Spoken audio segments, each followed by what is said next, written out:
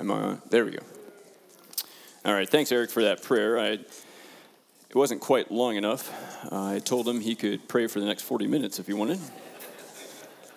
But this is my first time preaching, so now I'm as nervous as you guys are.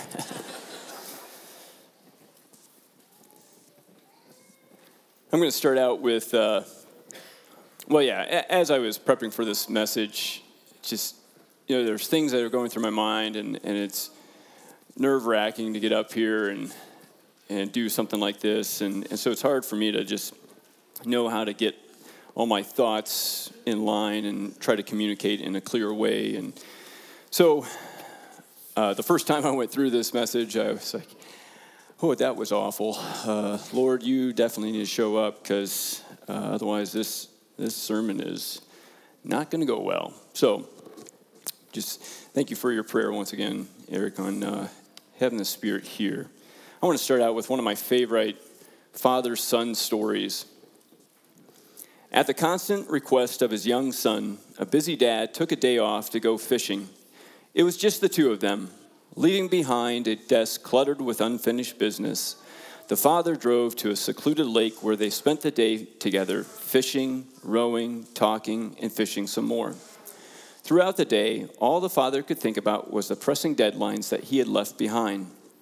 Phone calls to return, projects to complete, assignments to finish, meetings to make. Years later, their two diaries were discovered as each recorded what the day had meant to them. In the father's journal was recorded, "Took my son fishing. Another day lost." But in this boy's diary, the entry read, "Spent the day with Dad. It was one of the greatest days of my life." In his song, Letters from Home, John Michael Montgomery sings about a soldier getting letters from home. In the first letter, the first letter is from his mom, and at one point she says, "Your stubborn old daddy ain't said too much, but I'm sure you know he sends his love." And the chorus goes, "I hold it up and I show my buddies like we ain't scared and our boots ain't muddy. And they all laugh like there's something funny about the way I talk when mama sends her best, y'all." And the second letter is from his wife. And in the chorus, he says, "I hold it up and I show my buddies like we ain't scared and our boots ain't muddy. And they all laugh when she calls me honey, but they take it hard because I don't read the good parts." Then he gets a letter from his dad. Listen to what his dad says. "Dear son, I know I ain't written, and sitting here tonight alone in the kitchen, it occurs to me. I might not have said it, so I'll say it now. Son, you make me proud." And the chorus says, "I hold it up and I show my buddies like we ain't scared and our boots ain't muddy." But no one laughs, because there's nothing funny when a soldier cries. And I just wipe my eyes. Why do you think these sons express so much emotion over what their dad did for them? Why would a soldier, a grown man, be brought to tears when his dad says, "I'm proud of you, son"? Why would a little boy write that one of the best days he's ever had was a day he got to go spend with his dad doing something he loved, like fishing? So if you haven't read the bulletin or haven't guessed it by now, my sermon title is "The Value of a Father." And we're going to use Proverbs 17:6 as a springboard for this. It says, "Grandchildren are the crown of the aged, and the glory of children is their fathers." Now today we're going to focus on the last part of that verse where it says the glory of children is their fathers. And so thinking back to those two examples I gave, like if I were to ask how many of us in this room, now we're not going to do this today, but if I were to ask you guys to raise your hands if you knew that your mom loved you by just her telling you that all the time, I'm guessing most of the hands would go up in this room. But then if I were to ask, how many of you know that your dad loves you based on how many times he's told you he loves you? I don't know, I might be wrong, but there's a good chance that not as many hands would go up. And me preaching on fatherhood is not because I think I know have it all figured out. In fact, it's quite the opposite. As soon as I started studying this, I realized, wow, I have failed as a father, and I have a lot to learn. So this message is for me. And one could preach an entire series on fatherhood, and that would be well suited for a well-seasoned father, perhaps a father in his great-grandchildren's stage of life.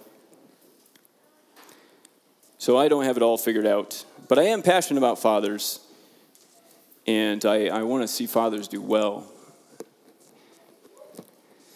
And my sermon is more from an aspect of me as a son rather than me as a dad.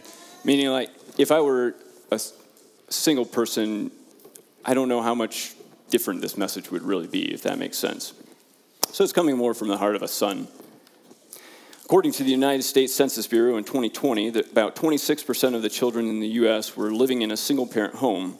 That amounts to about 18.6 million children, newborn to 18, that live in a single-parent home. Out of the 18.6 million children living with a single parent, a little over 82% of those are living with their mother. Then the rest are living with their father. Nearly 60% of the children that in the U.S. live with their biological parents, both of them, or their adoptive parents. And about 4 to 5% of that 60% is the adoptive parents. So one could preach on the fatherlessness in America, but that's not really my focus today. My focus today is more on the dads that are in the home.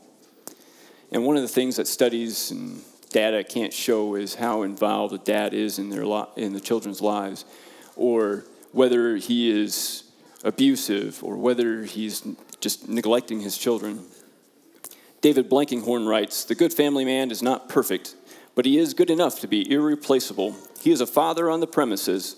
His children need him, and he strives to give them what they need every day. He knows that nothing can substitute for him. Nothing. Either he is a father or his children are fatherless. He would never consider himself not that important." A biological dad that's in the home but isn't involved in his children's lives is called the invisible dad. According to Robert Lewis, the invisible dad results in ongoing social, emotional, and spiritual deficit. Emotional deficit, which is no heart connection with dad. A social deficit, no companionship with dad. And a spiritual deficit, no direction from dad. And when we look in the Bible, we don't actually have a lot of great examples of a good father-son relationship besides God the Father and the Son Jesus Christ. Rather, what we often find is examples of what not to do as a father. And unlike women who have Proverbs 31, we don't have this just list in a chapter somewhere in the Bible of like, hey, this is what a father does, and this is what a father looks like. Rather, we have to take all of Scripture and kind of piece it together and see throughout Scripture what a good father is to be, as we see the example of God the Father, and we see other things that have been taught throughout Scripture. But today we're going to look at a relationship between a father and son. It's in 2 Samuel 13, and it goes all the way through chapter 19. And for the sake of time, we're not going to read that whole story. But it's the story of David and Absalom. Now, this is an example of not the best father-son relationship. And so Absalom had a full-blooded sister named Tamar. And in chapter 13, it's recorded that their half-brother Amnon raped her. And when King David heard what Amnon did, it says he was very angry. Or other translations say he was furious. And so as the story goes on, we know that Absalom hated Amnon. And 2 years later, he got his brothers together for a party that, not really a party, but he got them together for a supper, and then he had Amnon murdered that night. And then Absalom runs off to Geshur, and he stays there for 3 years. And after 3 years, Joab, the commander of David's army, he kind of deceived David and got him to bring Absalom back to the city. And David did that. He brought him back to Jerusalem. And then Absalom stayed in Jerusalem for 2 years, and he was not allowed to see his dad. And Absalom wanted to see his dad. And so he was trying to get Joab's attention, and Joab wouldn't come, and so he finally burnt one of his fields, and then Joab finally showed up, and Absalom was like, I want to see my dad. So he goes to his dad, and then it was after that he started deceiving or drawing the hearts of the men and the people away from David. And in this story, we know that David wasn't just an oblivious bystander. He knew what was happening, clearly. I just read a verse on that. And he loved his children. We know he did. I mean, speaking of Amnon, after Absalom had murdered him, it says in chapter 13, and David mourned for his son every day. And 2 verses later, it says, and King David longed to go to Absalom, for he had been comforted concerning Amnon. So he had mourned his son Amnon. He loved him. And then he also loved Absalom. And so he was torn between these two. And when Absalom had died, in chapter 18, it says, the king was deeply moved and went up to the chamber over the gate and wept. And as he wept, he said, oh, my son Absalom, my son Absalom, would I have died instead of you? Oh, Absalom, my son, my son. So as I read throughout this story, I can't help but notice the fact that the children are crying out, Dad, do something. Do something about Amnon. Do something about this injustice. Do something about Tamar. The fact that she is now disgraced. I mean, she lived with Absalom for the rest of her life. So he was reminded of this over and over again. Do something about the fact that she has been shamed. Do something about Absalom, who is grieving. He is angry. He's hateful and he's revengeful. You can hear it in Absalom's words as he says it in chapter 15. Oh, that I were judge in the land. And he's telling this to people that are coming into the city. Oh, that I were judge in the land, that every man with a dispute or cause might come to me, and I would give him justice. It's like, Dad, where are you? Why don't you do something? You see, David was there, but how much was he involved in his children's lives? And that's a question. I don't have an answer for that. We don't have much information besides the fact that he was angry at what Amnon did. Other than that, we don't really have much detail. And this happens to be the man, David happens to be the man that his own dad didn't think it was necessary for him to come to a supper where the prophet Samuel was coming to anoint one of his sons for king.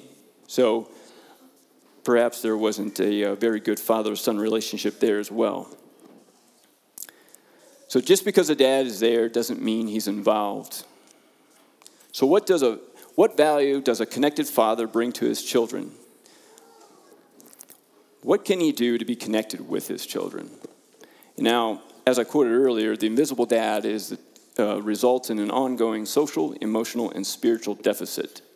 And this next section is on practical pointers has come from just years of listening to sermons and observing successful dads and having older men pour into my life, as well as going through a series called The Quest for Authentic Manhood by Robert Lewis. In fact,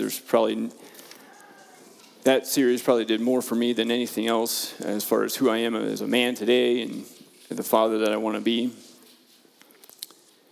And so I do quote him quite a bit. And in his series, he says this, that there are 5 things that every son, and a lot of these things apply to daughters as well, by the way, but 5 things that every son wants and needs from his father. The first one is time together. Doing things that build memories. Paul Amato writes, there needs to be a minimum amount of time spent together, but the quality of the time is more important than the quantity of time. For example, just watching TV together isn't going to help much. David Jeremiah says, having fun is part of dad's responsibility, making sure that family life is not all just serious business. And that's true.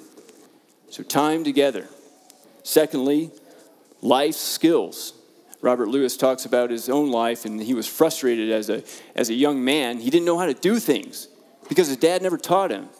Now, in the Mennonite culture that a lot of us have grown up in, we learned a lot of things from our dad. I mean, I learned a lot of things from my dad. I take that for granted.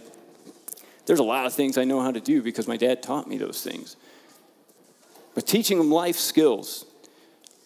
Proverbs 22:6 says, train up a child in the way he should go. Even when he is old, he will not depart from it. Now, I've always viewed that scripture in light of training them up in godliness, and that obviously applies.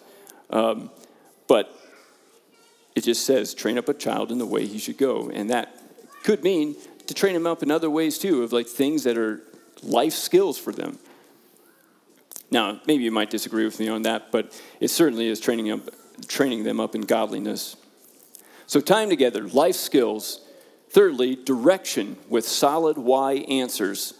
Ephesians 6:4, fathers, do not provoke your children to anger, but bring them up in the discipline and instruction of the Lord.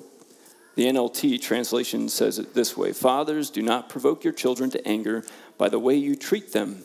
Rather, bring them up with the discipline and instruction that comes from the Lord. Colossians 3:21, fathers, do not provoke your children lest they become discouraged. So how we father them, how we correct them, how we discipline them definitely affects our children. Being both harsh and overbearing or spoiling our children can provoke our children in either ways. And I've often heard it said, rules without relationship, those things end in frustration. We need to have those relationships. And this is a particular area. Those verses in particular would be great to hear from a well-seasoned father. We can learn a lot from those men. Robert Lewis also goes on to say that it's important for sons to have a manhood vision, which is understanding what a real man looks like. So he lays out what he calls biblical manhood, which is based off the life that Jesus lived out, and it's described as this. First one is a real man rejects passivity, social and spiritual passivity. Secondly, a real man accepts responsibility, which is a will to obey, a work to do, and a woman to love. Thirdly, a real man leads courageously, which requires mastering our feelings because we don't always feel like it. Fourthly, a real man expects the greater reward, God's reward.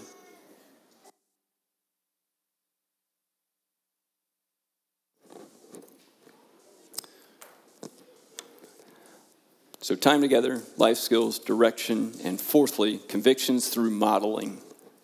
1 Thessalonians 2:11 and 12 says, for you know how, like a father with his children, we exhorted each of you and encouraged you and charged you to walk in a manner worthy of God, who calls you into his own kingdom. Notice what the apostle says, like a father with his children. And then he lists three things, exhorting, encouraging, and charging, or urging them to walk in a manner worthy of God. So if this is what the Apostle Paul says a father looks like, this is what a father does, then this is what we ought to be doing.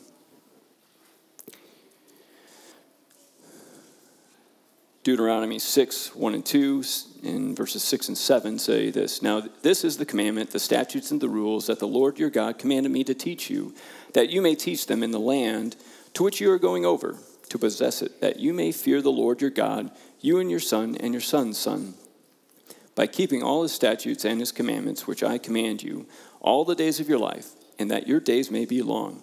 And these words that I command you today shall be on your heart. You shall teach them diligently to your children, and you shall talk of them when you sit in your house, and when you walk by the way, and when you lie down, and when you rise.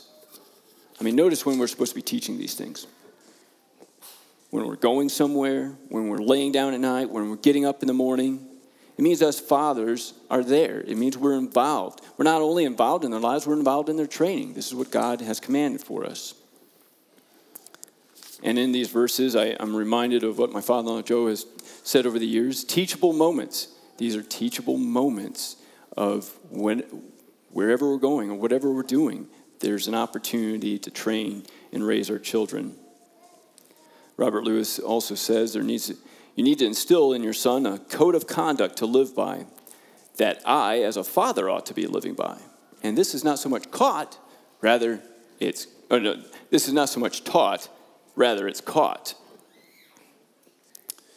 You will leave with your sons and daughters what you live out in your home. So time together, life skills, direction, convictions through modeling, and fifthly, dad's heart. There are three essentials, and Robert Lewis, that is, emphasizes this so much, and this is really important. First one is loved by dad. It's a dad saying, I love you. Secondly, it's affirmed by dad, a dad saying, I'm proud of you. And thirdly, it's blessed by dad, a dad saying, you are good at, fill in the blank. We often want to assume the strengths and notice the weaknesses. And we can see God do this for Jesus on the Mount of Transfiguration as well as his baptism. Mark 17 records it like this. While he was still speaking, a bright cloud covered them, and a voice from the cloud said, this is my son, whom I love. With him I am well pleased. Listen to him. In essence, God's saying, I love you, son. I am well pleased, or I'm proud of you. And listen to him, because he is doing what is right. He is speaking what is right. Now, as I said, most of my message is kind of from well, maybe I didn't say it. I was meaning to say it if I didn't. But most of my message comes more from a father-son aspect rather than the father-daughter relationship. But the father and daughter relationship is really important. Dr. David Jeremiah says that apart from the husband-wife relationship, the father-daughter relationship is the most important relationship in the home. He says, what a daughter thinks about herself is in great respect a mirror of what she perceives her father to think of her. So with what we say to her, how we treat her, she will come to a conclusion on who she thinks she is as a person. And though the quest for authentic manhood is geared for fathers and sons, he does offer one session on fathers and daughters, and he gives this advice. First, a father should establish with his wife a clear definition of what it means to be a lady, which is what he calls biblical womanhood. Firstly, and is described as this, a real woman rejects worldly temptations for significance, especially in the core callings, God, husband, and family. Secondly, a real woman believes in God's priorities. Thirdly, a real woman nurtures the next generation. And fourthly, a real woman expects the greater reward, God's reward. So establish with your daughters a definition of what it means to be a lady. Whether you define it like that or not, you define those things for her. Define those things for your sons, or what a real man looks like. Secondly, a father should help his wife, if at all possible, to stay at home with the children in the critical formative years. Thirdly, a real man will support, honor, and cheer for true feminine values in his wife and daughters. And just to be clear, it's biblical feminine values, not society-based values. And fourthly, date your daughters and stay involved in their lives on a personal level. I remember a story that you, Joe, told me as I was dating Natasha about a time it was in Natasha's life as it was, I'm guessing it was probably around the time of puberty and just the difficult stage and transition time that was. And you were kind of struggling with it a little bit, and it was Lisa, their mom, said, no, this is the time you need to plug in. This is the time that she needs you. And you were telling me this story, and the wisdom that Lisa had to know that what her daughter needed at that time was not to be fulfilled by her, but rather by her dad. Like her dad had to be the one to fulfill that need that she had. And he did, and I've benefited from that. So as I've read all that and shared all that, it'd be interesting to know, and we're not going to raise hands this morning, but it'd be interesting to know what you're thinking about as you think of your father. Some of you this morning might think, my dad did all these things for me. He was a great dad. Others of you might wish for a good relationship with your dad. Some of you don't even know your dad. Maybe some of you hate your dad. But as I was studying for this message, Mitch's name came to mind. I know he gets picked on quite a bit, but he doesn't seem to mind. If you don't know Mitch, his dad passed away when he was 15. And I'm pretty sure if you do know him, you would not consider him a wimp. And I say that for a very specific reason. And because I decided I was going to text him out of the blue about this and just ask about his dad. And he gave me permission to read this. So I'll start with my text with him. I said, "Hey, man, I'm prepping for a message about fathers. Here's the question. What things or words would you wish you could hear from your father, knowing that you won't be able to, regarding you as his son?" So here's his response. "Well, I wish my dad told me he loved me. I don't remember very many times, if ever, he said that. Also, I wish my dad would have told me the good things he's seen in me to encourage me to be better. Instead, he would criticize my mistakes and remain silent when I did well. Lastly, if my dad were still alive, I'd want to know what he thought about who I am today and what I focus on. Is he proud of me for all the effort I dedicate to following the Lord? Or would he be disappointed that I left farming behind? I often wonder about this. I feel like he could give good insight for a girl also." And we as a church could say those things to Mitch. And I know he has a father figure in Chris Records, which is great. But none of our words will carry the weight of those words coming from his biological dad. Do we understand as dads what blessing we are giving our children if we as fathers have a heart connection with our children? A father is worth far more than just bringing money home or providing for the family or taking a bullet to protect them or dad jokes, which are necessary. Proverbs 17:6, "The glory of children is their father."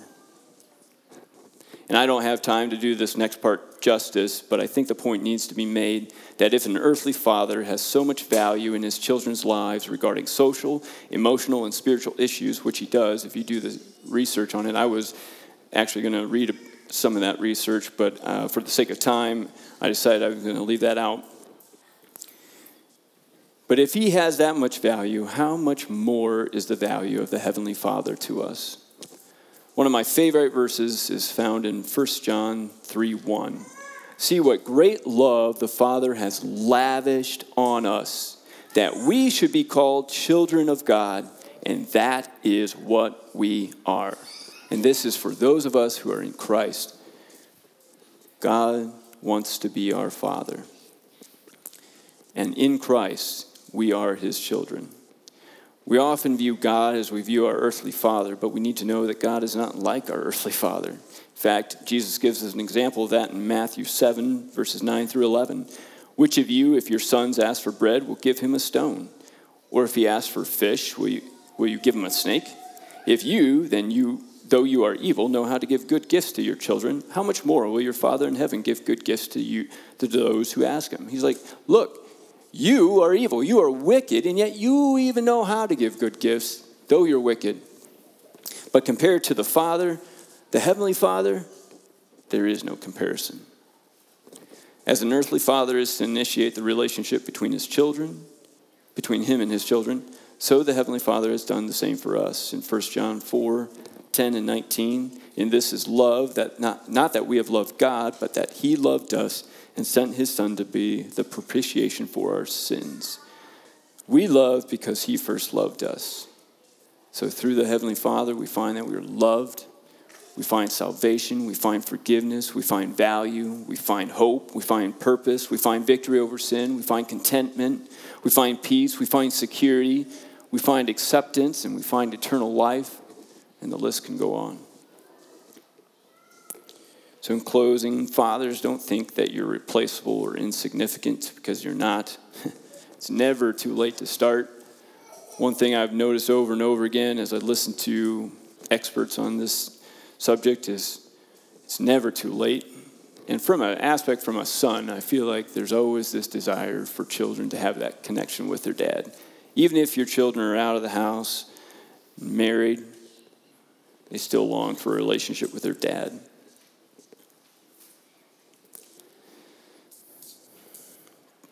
Proverbs 17:6, "The glory of children is their fathers." Let's pray. Thank you, God, for being the good Father for us, Lord. You have blessed us in so many ways. We don't deserve you desiring to have a relationship with us, but that's what you want. Lord, thank you for fathers. Thank you for the value that you've instilled upon them, and I pray for the fathers that are here. Whether they're doing a great job, I pray that you encourage them to keep doing those things, and whether they need to improve, which I know I need to, pray that you would help us to apply these things, to know how to grow in being a father. Thank you, Lord, for caring about us, for loving us. As we go from here and we go throughout our week, Lord, help us to grow in our relationship with you, Lord, as a church, as individuals. Just pray these things in your name. Amen.